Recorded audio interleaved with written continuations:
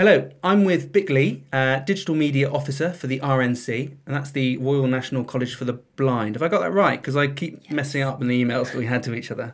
No, that is correct. We are the Royal National College for the Blind, and a lot of people get us mixed up with the Royal National Institute for the Blind, That's which right. is not an educational organisation. Right, okay. Clear distinction. You came along to one of our workshops last year, and that's how we met. We started talking about accessibility on social media, and I thought that'd be a really interesting topic to dive into, because accessibility on the web is something as rather inventive. We're web developers. We deal with that.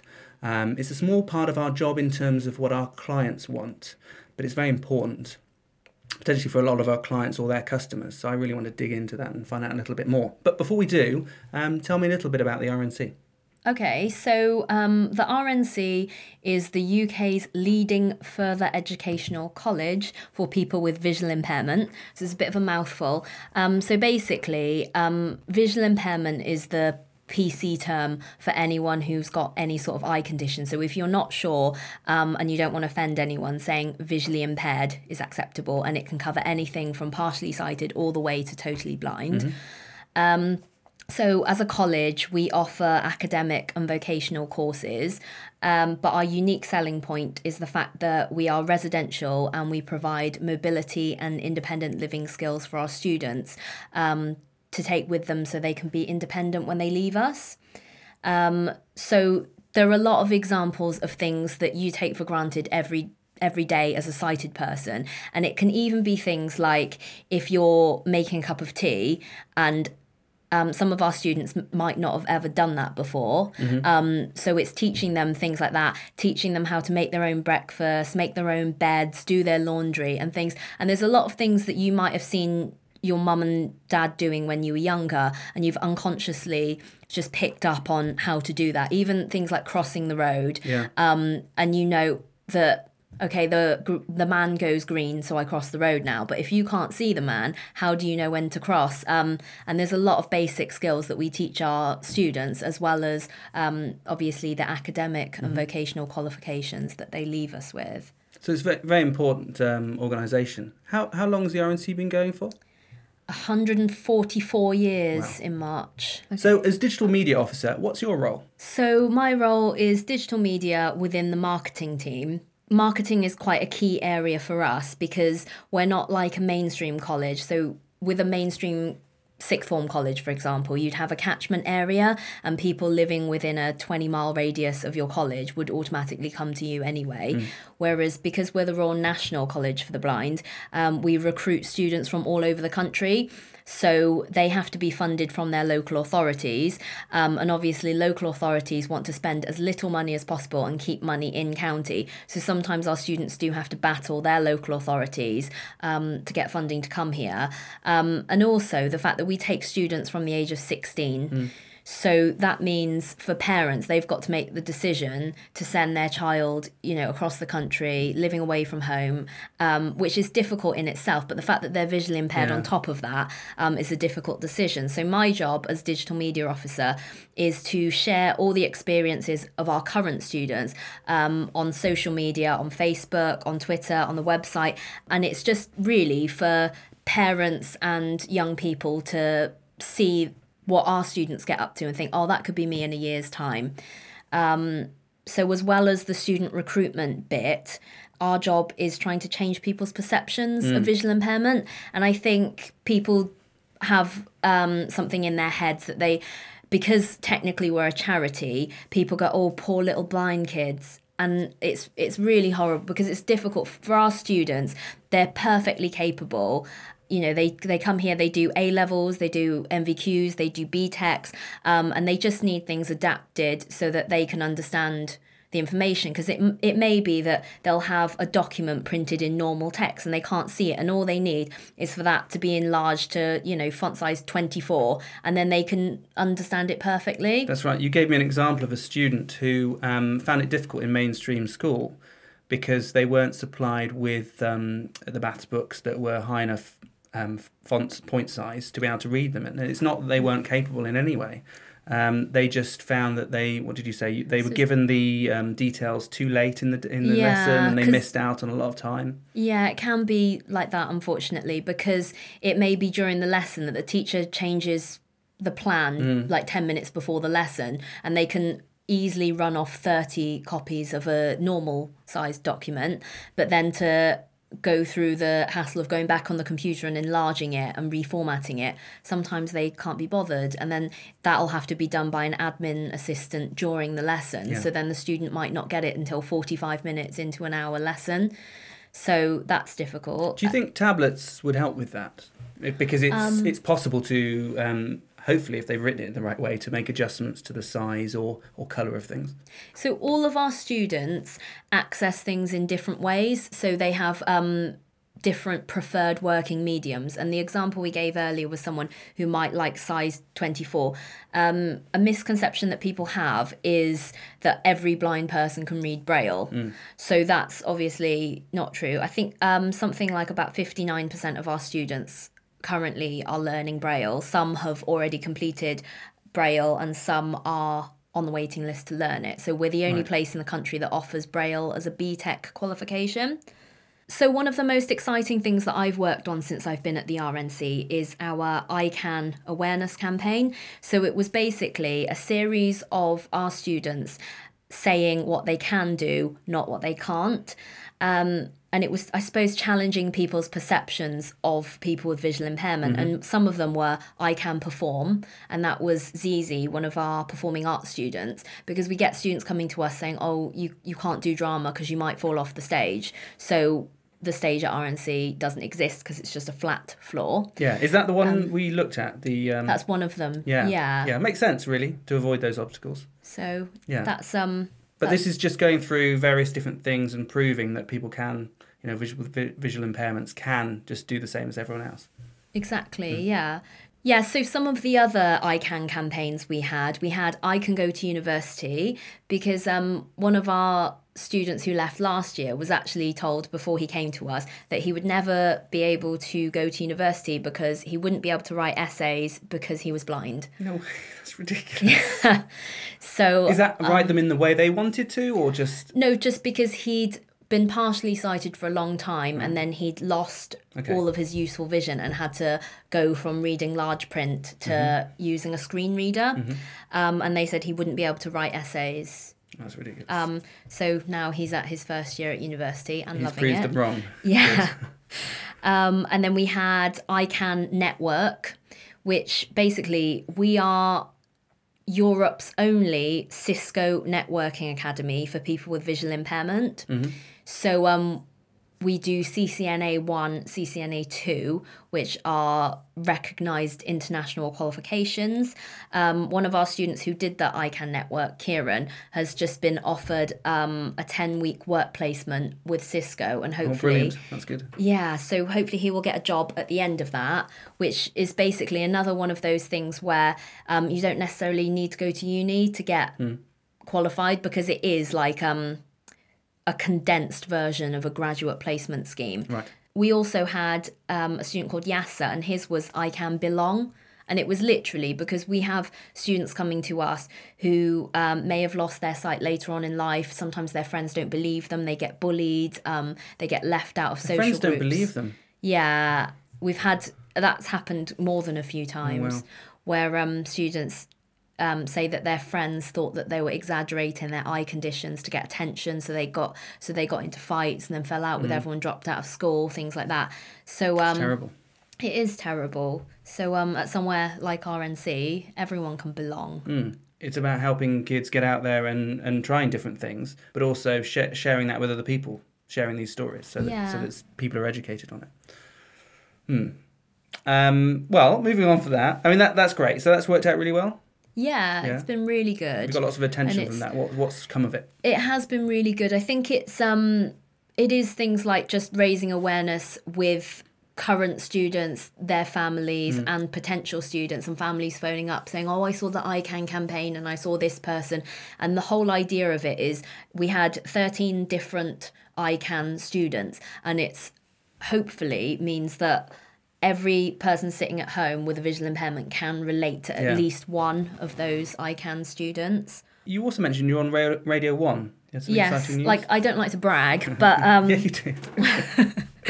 This is pretty cool. Yeah, one of the most exciting things that I did last year was I was just in my office one day and heard a bang at the door, and two of my students went, "Oh, is Bic in here?"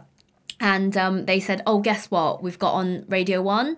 And I was like, "Really?" And they were like, "Can you?" And it was literally Wednesday afternoon, and they said, "Can you come to London with us on Friday for their Feet Up Friday segment with Greg James?" And it was the penultimate Feet Up Friday, so they literally had that week or the next week to be on it. Otherwise, the segment ended, and they'd never get to be on Radio 1. So I got to go with them.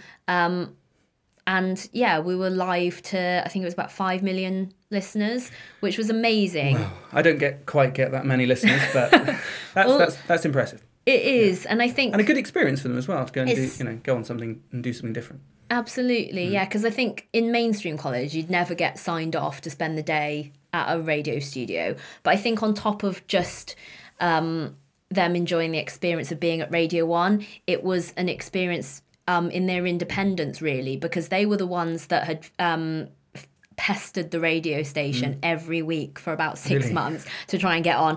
But also, they were the ones that booked the train tickets. And I didn't even know you could do this. You can book assistance at the train station. So especially if you've got connecting trains and you have to go from one platform to another and you've only got 20 minutes to do it. So when you book your train tickets, you can book assistance and they'll drive you on one of their little golf cart type things, and they'll take you round the service entrance, so you don't have to be around the hustle and bustle of everyone, and they'll take you straight to your platform. I could do with that sometimes. I get quite lost on train stations. So they organise that all themselves? Yes. That's pretty cool. A good day. Now, I'm quite interested in the accessibility side of things on the website, and you said that when was it last year that you redeveloped the RNC website? Yeah. And a lot of challenges involved with that. Can you tell me a little bit more about that, particularly the accessibility and how you got? Okay, so when I came to the RNC, I hadn't had any experience of accessibility at all, so it was a really, really steep learning curve for me.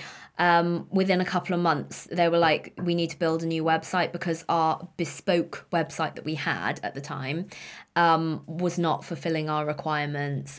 It wasn't user-friendly. And then when things went live, our students couldn't access it easily. We should actually backtrack a little bit and maybe can you define accessibility from your point of view? It's about including as many people as you can into being able to access all the content on your website and not excluding people because they may have different requirements.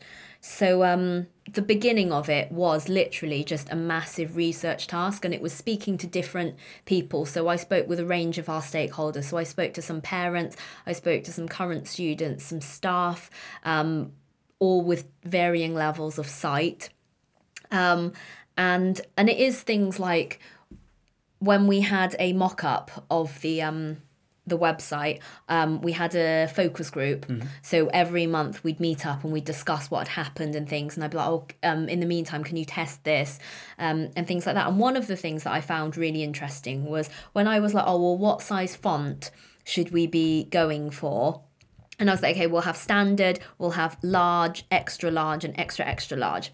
And then I met up with one of our students who has, she's had a brain tumour, so she has an eye condition that's not recognised because it's due to the brain tumour, so it's not actually got a name title, but she has what you call tunnel vision, so it is literally like looking through something like a little bit bigger than a pinhole, and you have no peripheral vision, and you can literally just see through that tiny bit of text. So she likes font size 8, which I've never experienced anyone even cited. Smaller? Yeah, as small as possible. Because the thing is, the bigger the text, the more she has to move her head across a page. So we used to say it would be easier for her to have her text on a post-it note because that's as far, so she wouldn't have to move her head and she could just read down the text. So she said on the website she would prefer actually to have smaller sizes other than normal. Smaller font sizes on there. Now I noticed on the website you can actually adjust those on there. You can, now, this is, I know in my web browser, I use a Mac and Safari. I can adjust the size of it there. I guess you can do that on IE. It's a long time since I used a PC. What's the need for actually putting that adjustment on the website in the website's user interface as well as... I mean, for most people who use computers will have them set up to their own preferences. Right. And if they use accessibility software, it'll be built onto their computer so they can make websites more accessible. But some of our audience who are new to computers perhaps might not know that, and they might not know what their preference is. And I think just adding the accessibility buttons, making it, being able to make the font bigger, and things like color contrast is also quite an important thing, because depending on your eye condition, you might perhaps, some students don't like reading things with a white background because of the glare. Yeah. So you can invert colors and things I think like that's that. the same for a lot of other people. I mean, if you've got a very high contrast difference between the back of the page and or the background, sorry, and the text, that can make it difficult to read. And I think just for anyone, if you can reduce that contrast a little bit, not too much. Yeah. It's good to have contrast, but not too much. So we've mentioned a little bit about screen readers. So you can buy software on your computer which basically read out everything on your screen for you.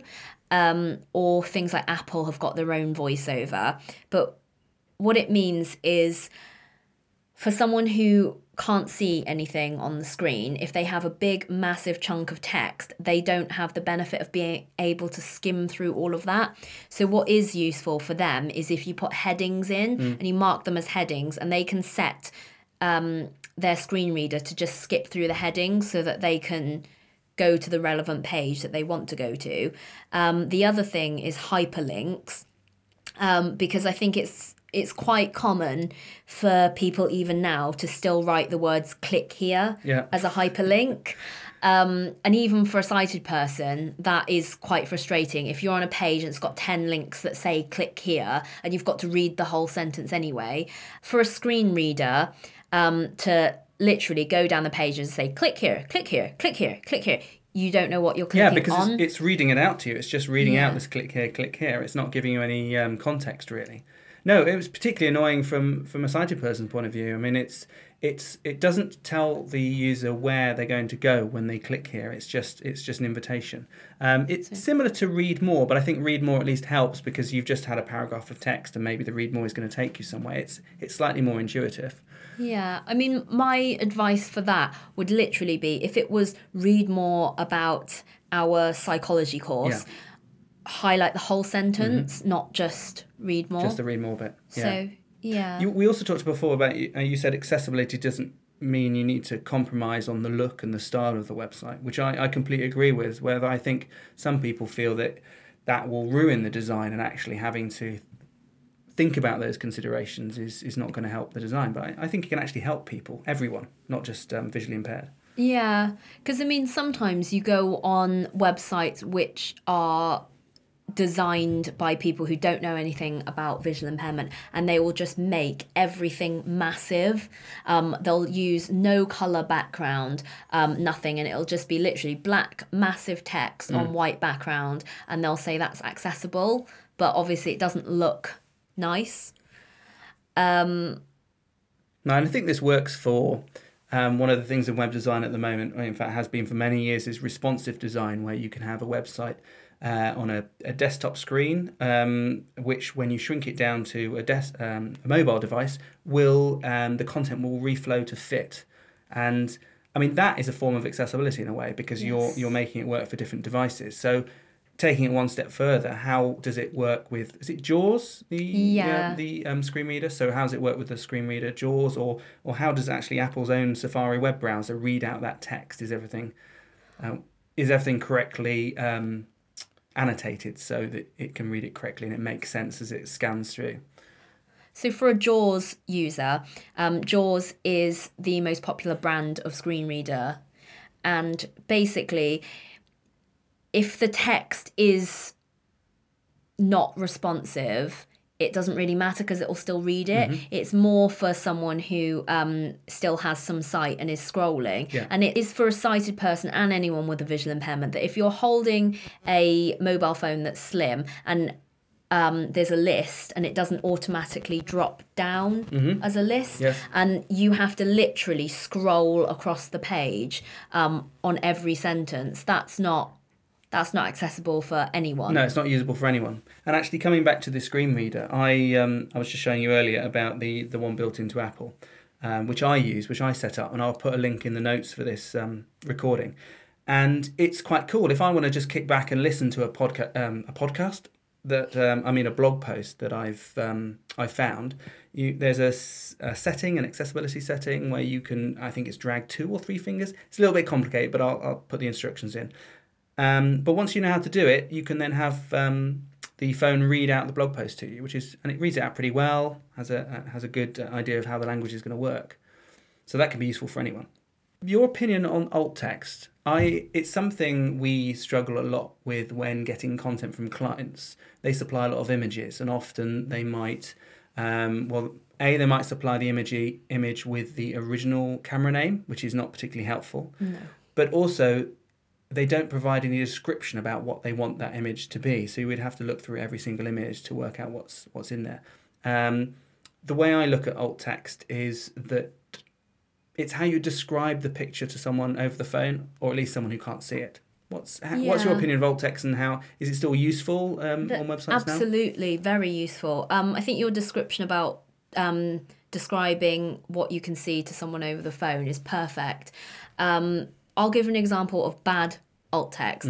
When I was doing research for building our new website, I got a lot of sales people emailing going, we can put accessibility on top of your website, and they gave an example, and in their news story section, the news story headline was President and Prime Minister secure deal or something, and in the photo you looked at the alt text, and the alt text was President and Prime Minister secure deal, right, which would be fine, apart from in the photo it was a photo of this president and a prime minister standing in front of a plane shaking hands. So really that's not useful alt text, because really the phrase "a picture tells 1,000 words," if you're visually impaired and you can't see the picture, you're missing out on 1,000 words worth of alt text. Not that you should write 1,000 words in alt text, but it is just more of a description, and perhaps say the name of the president, the name of the prime minister, and say they've just touched down at blah blah blah airport, standing in front of an aeroplane, shaking hands and smiling, something like that. And it's just adding a little bit more. It's a literal description, really, as to what's going on. Now, you mentioned something similar to this with regard to Facebook and accessibility in Facebook. Okay. It was about how naming Facebook images when you post them. Yep. So sometimes you go on Facebook and there'll be a load of photos. People will make comments about them, but if you're visually impaired and you can't see the image, you're only going on what people are writing photos of. And I would give the example of once an organisation just put "looks like it's going to be a great day" and had an image, and as someone with a visual impairment, you've got no idea of what that image is. And then you've got people commenting, go, "Oh, great, hope you have a great time," and things like that. And you don't know what they're talking about when they're commenting on that photo. Exactly, it's out of context. If you knew what was in the image, then you'd have a good idea about what they're talking about. Yeah. And how do you get around that on your Facebook page? So on our personal... So on the RNC Facebook page, we do very detailed photo description. So we would do the little caption saying "looks like it's going to be a great day!" ! And then at the bottom, we put photo description. And then we'd say print screen of weather app, whatever saying that it's going to be 27 degrees or something like that. So quite specific. And then saying photo taken in Lyon, France or something, because the photo might have been taken during a French exchange trip. And that's just regular text. That's nothing. As far as I know, Facebook doesn't have an alt text for its images. So you're just putting this within your comment, but just underneath the because I think comment. Because Facebook don't give the box that specifically says alt text, I think people don't think to put it in. And it is literally just I'll write my caption at the bottom, put photo description. If you're sighted, you don't need to read that. But if you're reading that via a screen reader, then you can read it and know what's going on in the it's going photo. to be more helpful. And actually, looking at one of the examples that you shared with me, it gives even a sighted person more information about what's going on, because you can actually put people's names in there and you can highlight some of the information that actually doesn't come across in the image, because you're not allowed to tag people, or you're not allowed to use the Facebook mechanism for that. Now, just going along the lines of social media again, you also mentioned, and I think this is what got me interested to begin with, about using too many hashtags on Twitter and how that can impact people. So with hashtags, I would only use them if it's relevant, because you'll see some people just hashtagging every single word. And as a sighted person, it's annoying. But as someone with a visual impairment, it's even more annoying, because an example would be having a hashtag great, hashtag time, hashtag at, hashtag Barcelona, hashtag beach, hashtag summer, hashtag holiday. And people actually tweet things like that. But for someone I've actually got something like that on my t-shirt. I thought it would be funny for you. This, hashtag is, hashtag not, hashtag what, hashtags, hashtag are, hashtag for. Yeah, I'll take a picture and post it to everyone. But it's brilliant. It's that sort of thing. I saw someone tweet that, ironically. But it's exactly that. You do find a lot of people, actually the comment they have to say is very small, and the rest of it is built up of these hashtags that are unnecessary. And they're unnecessary, and it just makes me want to unfollow people, to be honest. So imagine what that's like if your screen reader's reading out each one of these. It's just painful. Yeah, because the screen reader will recognise each hashtag as a link. Yeah. So it will be like, open, link, hashtag this, open, link, hashtag is, open, link, hashtag not. And it will literally do that for everyone. And also, if you're atting a load of people in it as well, it'll do exactly the same thing and just read out everybody that you've atted in your tweet. But oddly, both of those things, for me, I find irritating anyway. Because I found that fascinating, and I didn't think about it, that it would come across like that to someone using a screen reader. But of course it would. But even when I'm looking at it, you get these people tweeting with no substance to it, and it's almost irritating. So it sort of works both ways. Yes, don't use lots of hashtags. Okay. Definitely. Right, no, that's great. I'm fascinated by accessibility. It's something that I find not complicated. It's a good discussion to have with clients, certainly early on, because it often requires a little bit of additional preparation in terms of how they're putting together their content. Absolutely. Like, my advice is always build a website with accessibility in mind from the beginning, because it's not something you can just add afterwards. Like, because you mentioned before about responsive design, and if you do mobile first and you design your web page to be built on a mobile and then for it to be expanded later on, then that's great. Whereas if you think about it afterwards, it's really difficult to add in later on. Yeah, that's right. Very, very difficult. And in fact, in Safari, I think you may have to turn the developer mode on, but there is a way, and I think other Internet Explorer has this. You can disable images and disable styles. And so by doing that, you can get an appreciation of what your website might look like without...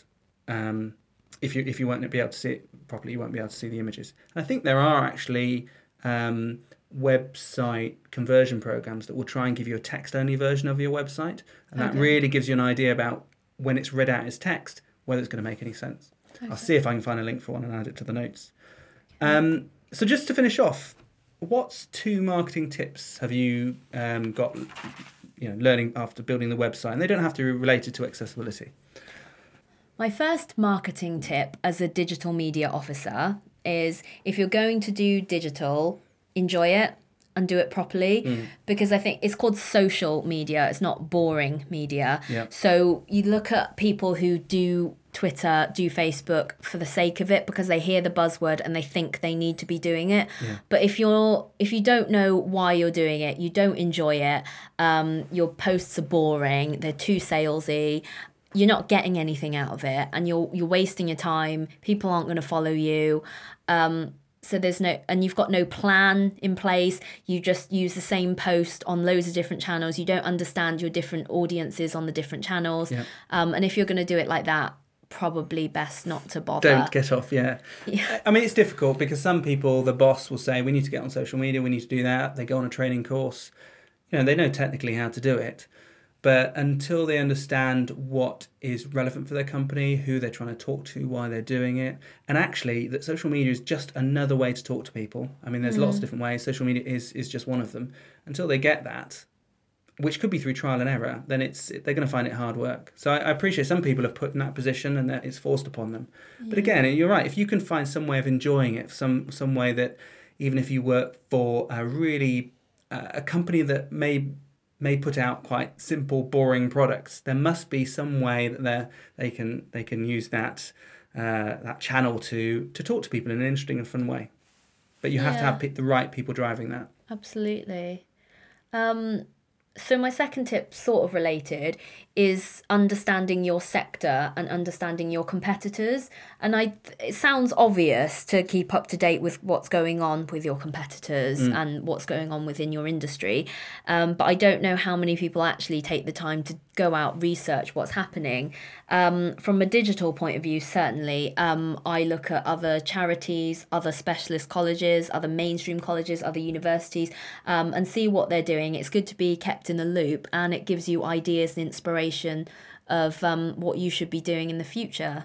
And how do you go about doing that? Do you just search on Google? Do you have set up Google alerts so when they come up in the media you can find out what's going on? I mean, I have Google alerts set up for things like visually impaired teenager, sight loss, partially sighted, things like that.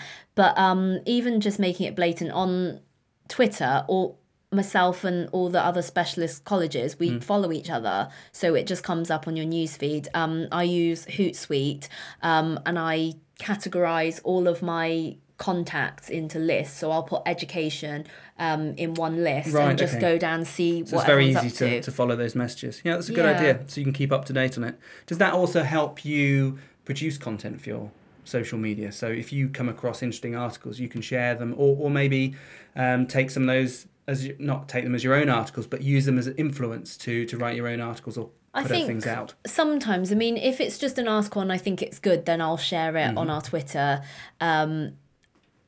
But there are other things, like you can be aware of other campaigns.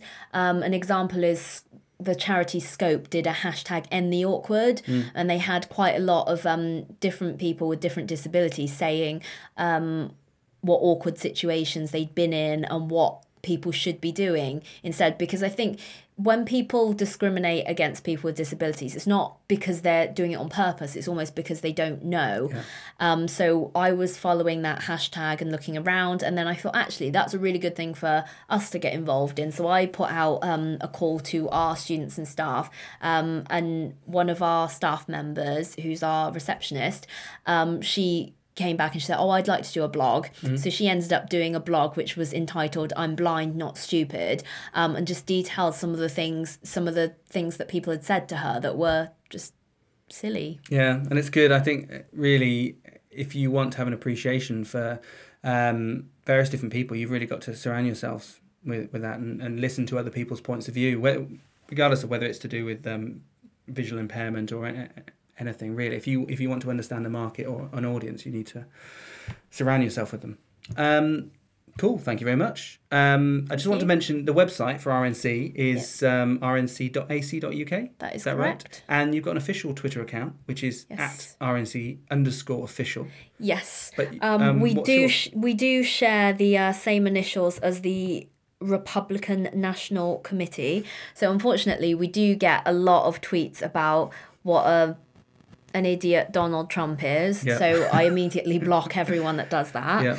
But yeah, if you want lots of fun stuff and stories, I hate using the word inspirational to describe our students, because I think they're just normal people just getting on with their lives, and I think that their stories are just amazing. And I think if you want to hear about things like that, then definitely follow at RNC_official. If you want to follow me, I'm at Bic_Lee, which is BIK_LEE.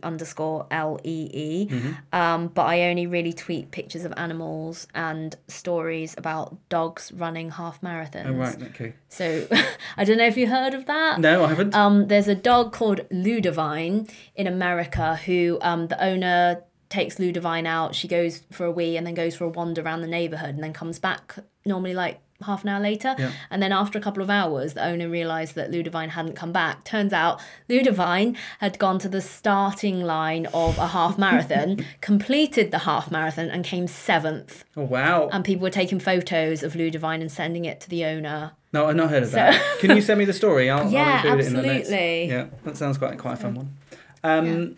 Anything else you'd like to promote? No, I think that's it. All good. Okay. Thank you very much. Really good to speak thanks, to you. And I'll put any links and anything that we've mentioned in the notes. That'd be brilliant. Thanks, Vic. Thank you.